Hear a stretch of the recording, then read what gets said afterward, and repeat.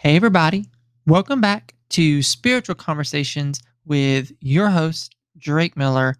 I am so thankful to be back this episode, another episode. I'm really excited about today. Um, I'm really excited about the content. I'm really excited about the message.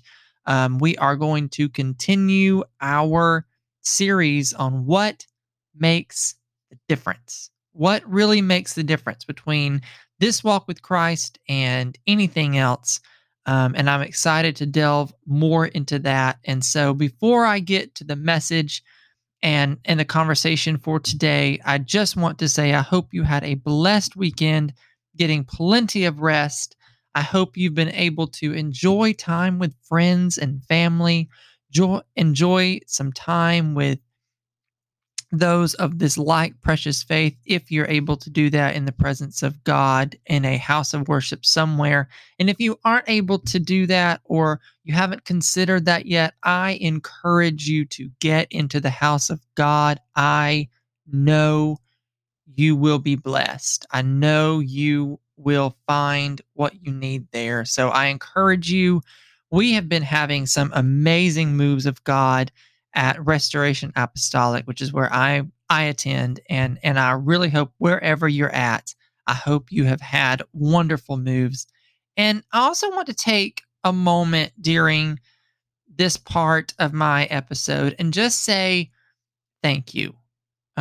We have been doing this for about 10 episodes now, and I am so thankful for those of you who have been listening. I'm so thankful for anyone who has tuned in.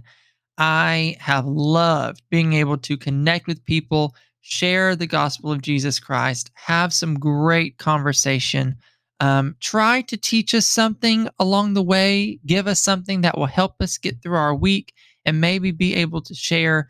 I am just excited to see where all of this is going, and none of it could be done without you all. So I really do love each and every one of you. I'm so thankful for all of you. And just remember, if you ever want to reach out to me, you can surely do so on Instagram at Spiritual Conversations. My official profile is there. You can also go to drake.miller22. That's my personal page. Feel free to reach out to me there. Both pages are updated with content from the podcast. And you can also email me at spiritualconversations.drake@gmail.com.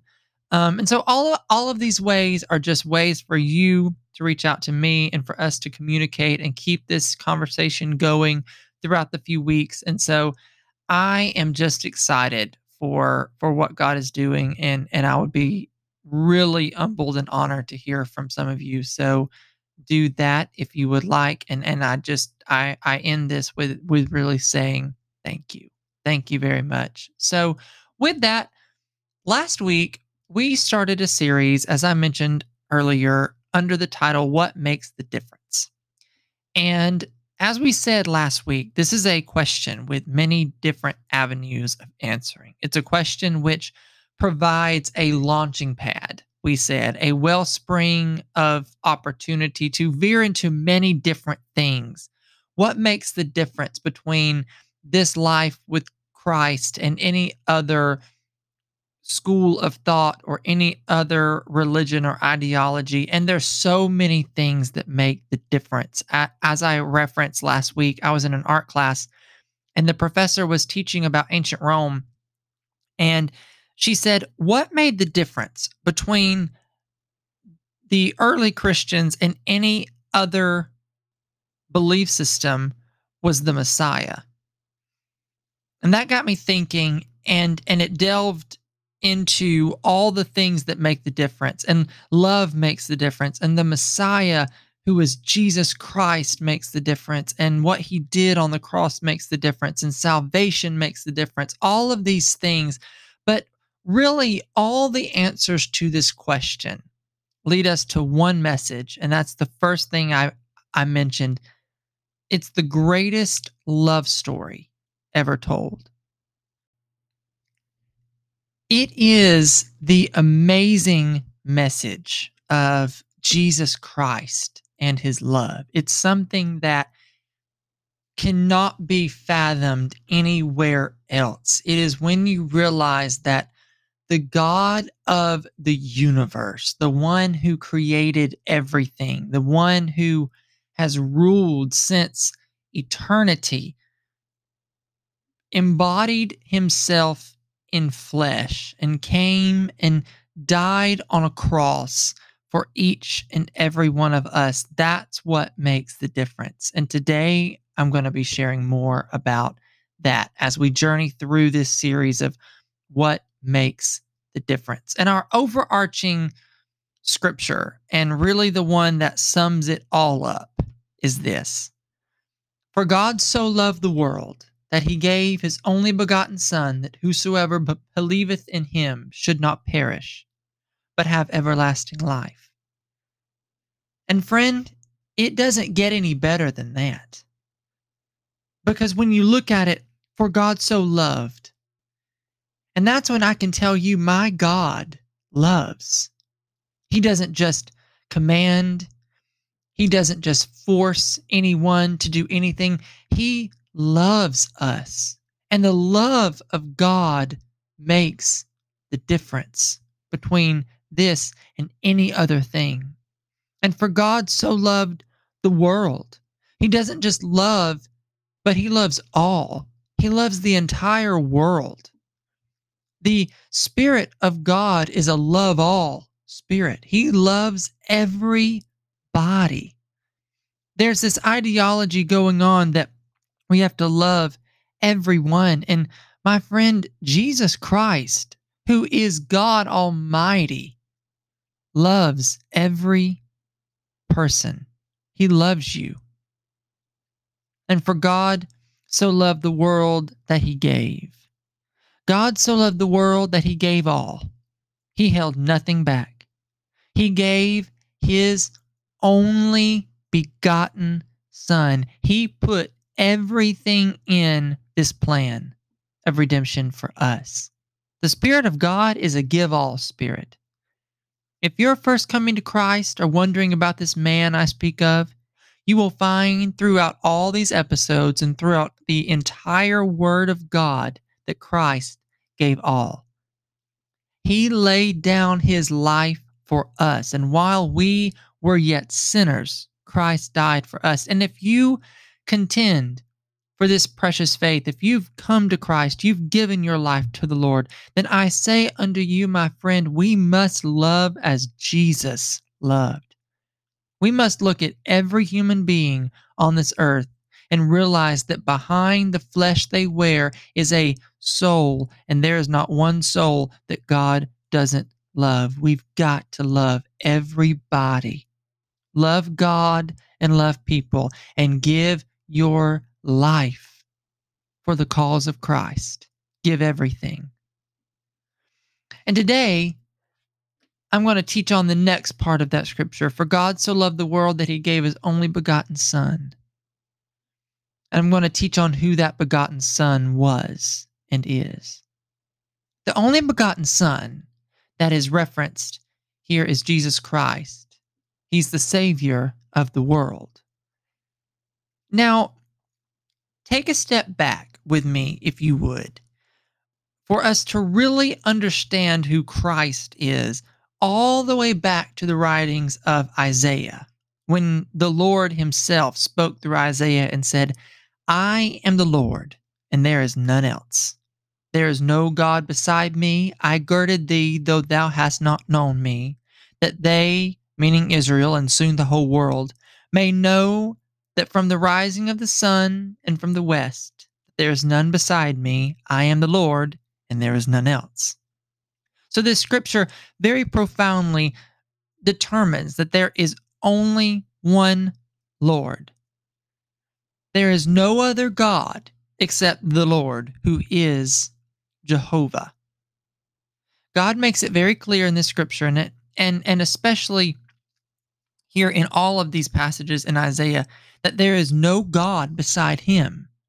And he made sure to inform his people Israel of this fact when he hearkened unto them, Hear, O Israel, The Lord our God is one Lord, and thou shalt love the Lord thy God with all thine heart and with all thine soul and with all thy spirit. And we must be very clear here that from the Old Testament to the New, from history until present, there is not a different God or a different person of God for the Jews and for the Gentiles, or for the Old Testament and for the New.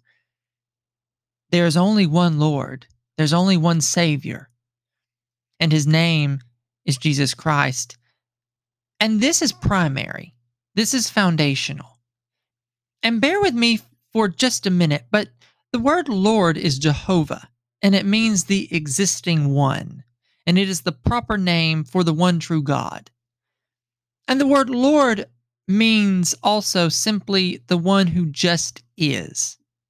And God Almighty himself said to Moses, I am that I am. And what he meant was, I was, I am, and I always will be. And it identified God as the absolute ruler of the universe. And I'm going to show you who this Lord is and what he is associated with throughout the Old Testament. The Lord is associated with God Almighty in many different ways, and we see him as Israel's Redeemer when he said, I am the Lord, and I will bring you out from under the burdens of the Egyptians, and I will rid you out of their bondage, and I will redeem you with a stretched out arm and with great judgments. So he is associated first with being a Redeemer. We see the Lord associated with true holiness when he told Israel, For I am the Lord your God, and ye shall therefore sanctify yourselves, and ye shall be holy, for I am holy. Neither shall ye defile yourselves with any manner of creeping thing that creepeth upon the earth. And so we note that he is now a Redeemer. He's associated with holiness. And note that we receive the same commandment in the New Testament to be holy as he is holy. Now, we also see the Lord associated with God's hatred of sin when he saw that the wickedness of man was great in all the earth.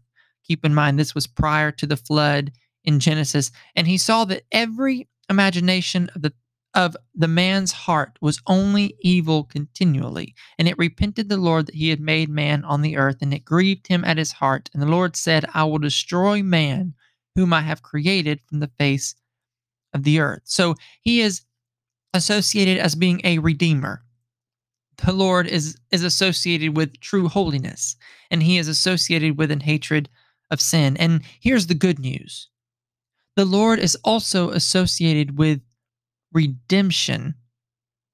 For when he was enlightening Isaiah of the suffering servant who would die for all sinners, it said, It pleased the Lord to bruise him, for he hath put him to grief. And when thou shalt make his soul an offering for sin, he shall see his seed. He shall prolong his days, and the pleasure of the Lord shall prosper in his hand. He shall see the travail of his soul, and he shall be satisfied. And by his knowledge shall my righteous servant justify many, for he bare their iniquities. That was the Lord speaking, that he would send a servant that would bear the sins of many, that's us, and he would justify us through that death. So we've seen the Lord associated with being a Redeemer. We've seen him associated with true holiness. We have seen him associated with being a hater of sin. And we have seen him now involved not just as being a Redeemer, but being involved in the active plan of redemption. And who was that suffering servant the Lord put to grief? It was his only begotten Son, whose name is Jesus Christ. And Jesus Christ is the Lord of the Old Testament, revealed to us that we might believe on him and be saved. It says of him that he is the expressed image of the invisible God. He is the icon or the visible display showing us to the way to God and to repentance. It says, For in Christ dwelleth all the fullness of the Godhead bodily. So you remember when I told you that the Lord told Moses, I am that I am? Well, Jesus said unto those around him before Abraham was, I am. So Jesus Christ identified himself with the eternal Lord. So Jesus is Lord. And Peter, who before had confessed Christ openly and saying to Jesus, Thou art the Christ, the Son of the living God. Later, he most plainly identified Christ as Lord on the Mount of Transfiguration. So, who is this Christ, this Messiah we speak of? Jesus Christ, who bears the name above all other names, the name of Jesus. His name at first glance means God is salvation, or Jehovah is Savior. And his name, including that word and name Jehovah, identifies himself with the Jehovah of the Old Testament. So he is once again God Almighty, robed in flesh. And his name more appropriately translates to God rescues. And so these two names, Jehovah is Savior and then God rescues, this reveals Jesus Christ as the same God of the Old Testament, whose name was Jehovah, and tells us that Jehovah has come to save. And it literally reveals God is so actively loving and caring. He came to rescue lost souls from hell and from death and from the grave. So when the angel came to Joseph, who was Mary's husband and Jesus' earthly father, and said, Joseph, thou son of David, fear not to take unto thee Mary thy wife, for that which is conceived in her, speaking of the Christ child, is of the Holy Ghost. And she shall bring forth a son, and thou shalt call his name Jesus, for he shall save his people from their sins. What that angel was saying was he was letting Joseph know that this child was the mighty God in Christ, and he was the Messiah, or the one that was going to save, and he had come, in fact, to save the world. This confirmed Jesus Christ as the fulfillment of the prophecy, which said, A virgin shall be with child, and shall bring forth a son, and they shall call his name Emmanuel, which being translated is God with us. And this was a prophecy spoken by Isaiah and was well known among the Jews. And so this would have confirmed Jesus Christ once again as God with us, with one intention, and that was to seek and save that which is lost. So when this Christ child was born and now celebrated, we can say, For unto us a child is born, and unto us a son is given, and the government shall be upon his shoulder, and his name shall be called Wonderful Counselor, the Mighty God, the Everlasting Father, and the Prince of Peace. So Jesus Christ, who is Lord, is Wonderful Counselor, this term being indicative of a miracle and is used to describe a king. So Jesus Christ was and is and will always be a miraculous counselor and godlike king. He was also described as the mighty God, this term being the strongest of the terms in that scripture, and is one which describes him as indeed God himself. Jesus is the Lord of the Old Testament, and he has come because he loves us so much. He wants to bring salvation. And to clear up any confusion of him being called the Son of God, and to clear up any idea of delineating persons, he was described here as the Everlasting Father, which literally means Father of Eternity, and denotes him as being the source of life here and all life in eternity. And Jesus confirmed this while he was on this earth when he said, I and my Father are one. So Jesus, once again, was the expressed image of the everlasting Father. Jesus is the everlasting Father. And his last title, the Prince of Peace, indicates that the mighty God And the everlasting Father would be a benevolent ruler, bringing eternal peace on earth through the establishment of his kingdom. So, my friend, Jesus Christ is eternal. He is not just one with God, denoting some complex rulership, but he is God, being the expressed image of the Lord, and he loves you. Jesus Christ, the eternal God, loves you. But while I could go on showing you the unity of Jesus Christ with the Father and showing you he is one with the Spirit, and while I could continue on today showing you that there is only one God, my message alternatively is this. This one God, this Lord Jehovah, robed himself in flesh and came to seek and to save that which was lost. And his name is Jesus Christ. He came to seek and save that which was lost. He came to seek us. He came to find us and to save us. That one God was manifest in the flesh in a man called Jesus, justified in the Spirit, seen of angels, preached unto Gentiles, believed on in the world, and received up into glory. Though he could have come being called Lord, or Jehovah, or the mighty God, he could have demanded to be recognized as the everlasting Father, or wonderful Counselor, and he could have come in all of his majesty. He didn't. One night, with the heavenly host appearing unto the shepherds, but his parents having no place to lie down, a king was born, and his palace was a manger filled with hay. His royal robe was a swaddling cloth, and a halo was his crown. And all the world rejoiced because a king was born. A Savior, as we read earlier in Isaiah, had been promised, and now the Savior had come to pass. He didn't come as they thought. He wasn't robed in royal garb.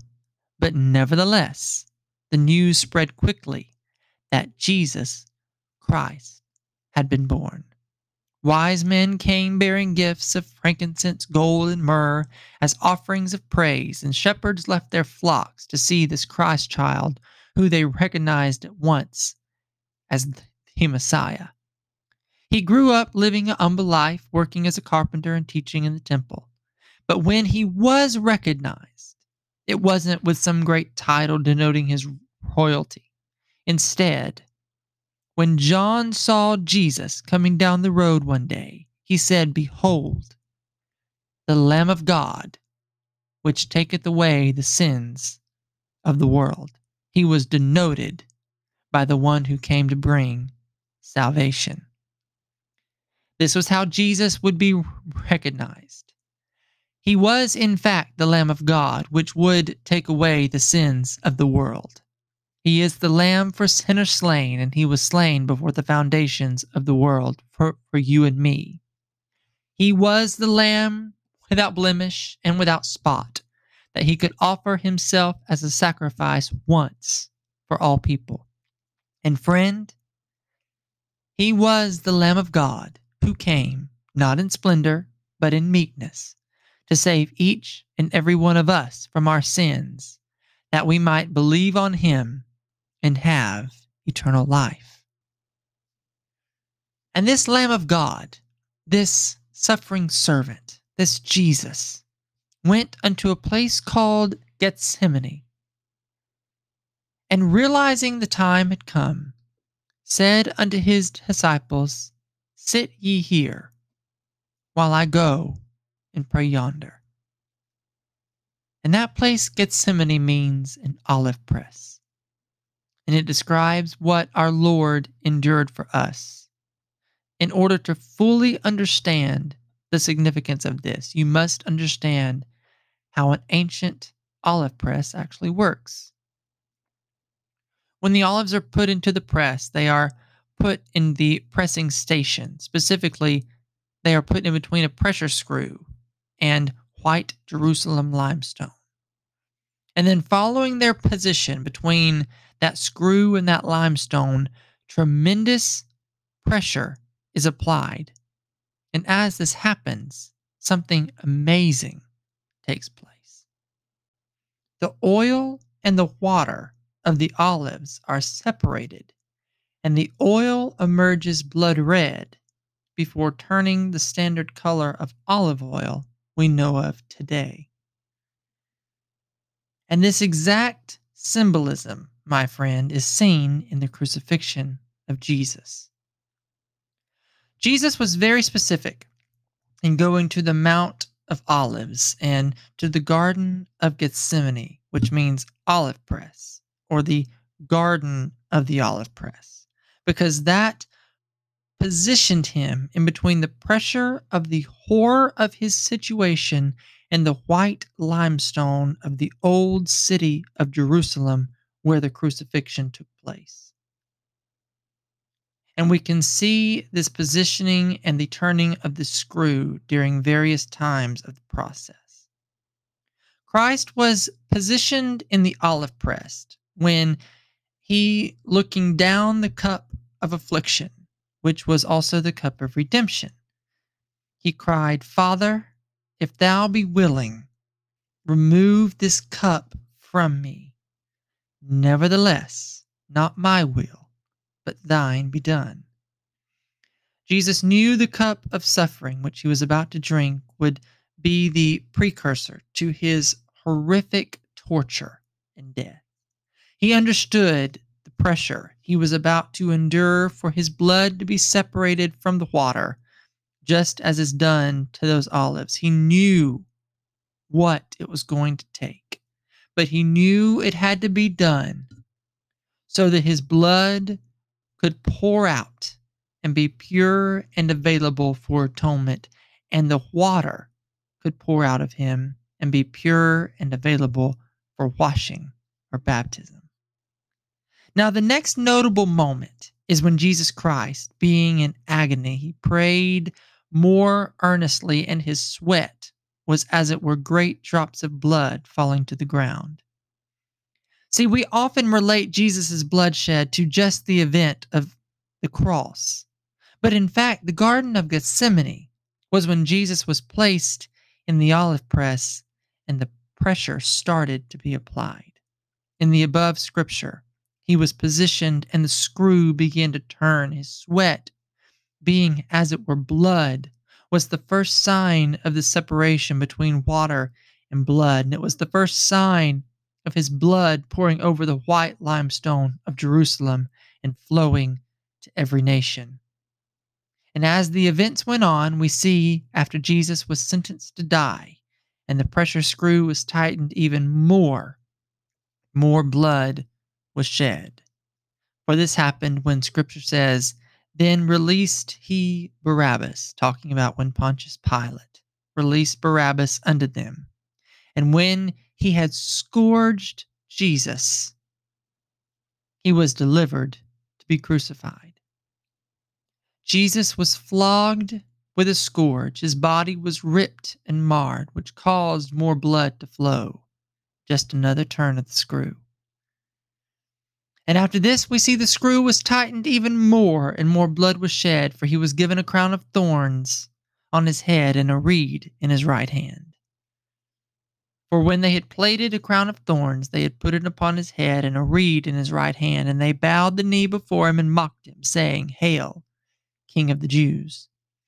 And though the reed was placed for mockery and not for bloodshed, the crown of thorns certainly would have shed blood and caused nerve-wracking pain to ripple down his whole body. And probably the most notable symbol of the pressure screw turning and blood being shed is the fact that Jesus had nails put through his hands and his feet. And though this event is not directly mentioned in the accounts of the crucifixion, we see evidence of this when it says, "When the other disciples therefore said unto Thomas, being after the crucifixion. We have seen the Lord. But Thomas said unto them, Except I shall see in his hands the print of the nails, and put my finger into the print of nails, and thrust my hand into his side, I will not believe. This scripture gives evidence of when his hands and presumably feet were nailed to the cross and more blood was then shed. The next and final moment was the most significant turn of the screw, when they pierced his side and water and blood both poured out. At this point, Jesus had experienced all the pressure required, and his blood was then pouring over all the city of Jerusalem. At this point, it was finished. When his side was pierced and the blood and water were split, the greatest volume of blood ran down the cross and touched the ground below. Things unimaginable happened. But it all hinged on the pressure screw being tightened all the way down. And it was in this moment the world was covered with the blood of Jesus. Therefore, their and our atonement was made. It was in this moment the world was covered with the water of Jesus. Therefore, their sins could be washed away. And after this horrible death and this defining moment, the next thing we hear about the Lord, after he was placed in a borrowed tomb, is he is not here, for he is risen. Friend, God so loved the world that he gave his only begotten Son, that whosoever should believeth in him should not perish, but have everlasting life. Our God is not dead. He is alive. He rose again, and he rose with all power in heaven and in earth. He has come to lead us to repentance, to give us life through his death, and to allow us to walk in newness of life through the same Holy Ghost that raised him from the dead. It's all here for you. All you have to do is partake in it. He testified of himself when he said, I am he that liveth and was dead, and behold, I am alive forevermore. Amen. And have the keys of hell and of death. That means sin and death has no power anymore. So I say unto you today, come. This is the message of the Spirit and the bride. Come. Is anyone thirsty? Come. All who will, come and drink. Drink freely of the water of life. Be covered in his blood. Be washed in the water. Repent.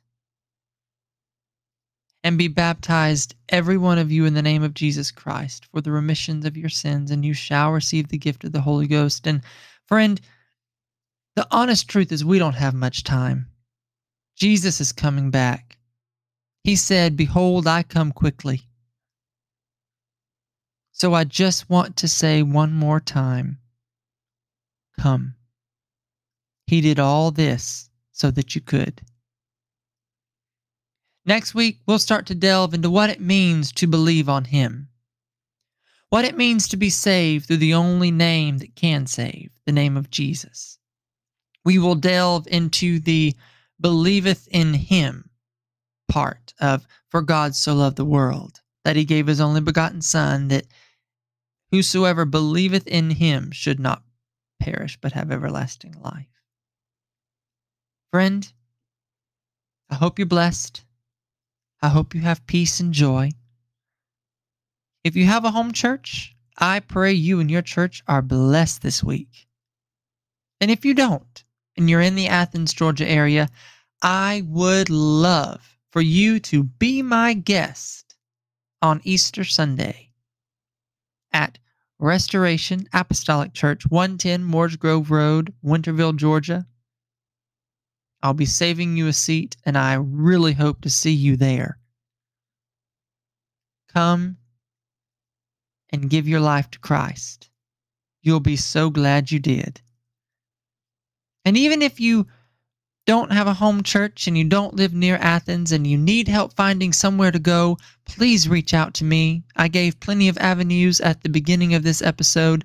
I will help you find a church. I will get you in touch with some people who can encourage you towards virtue and salvation. Because, friend, that's why we're here. We're here to help you. I'm here to help you. I would be glad to help you find a church. And college friends out there, I would be glad to help you find a college ministry on your campus. I'm sure there is one. So until next time, until next week, thank you and be blessed.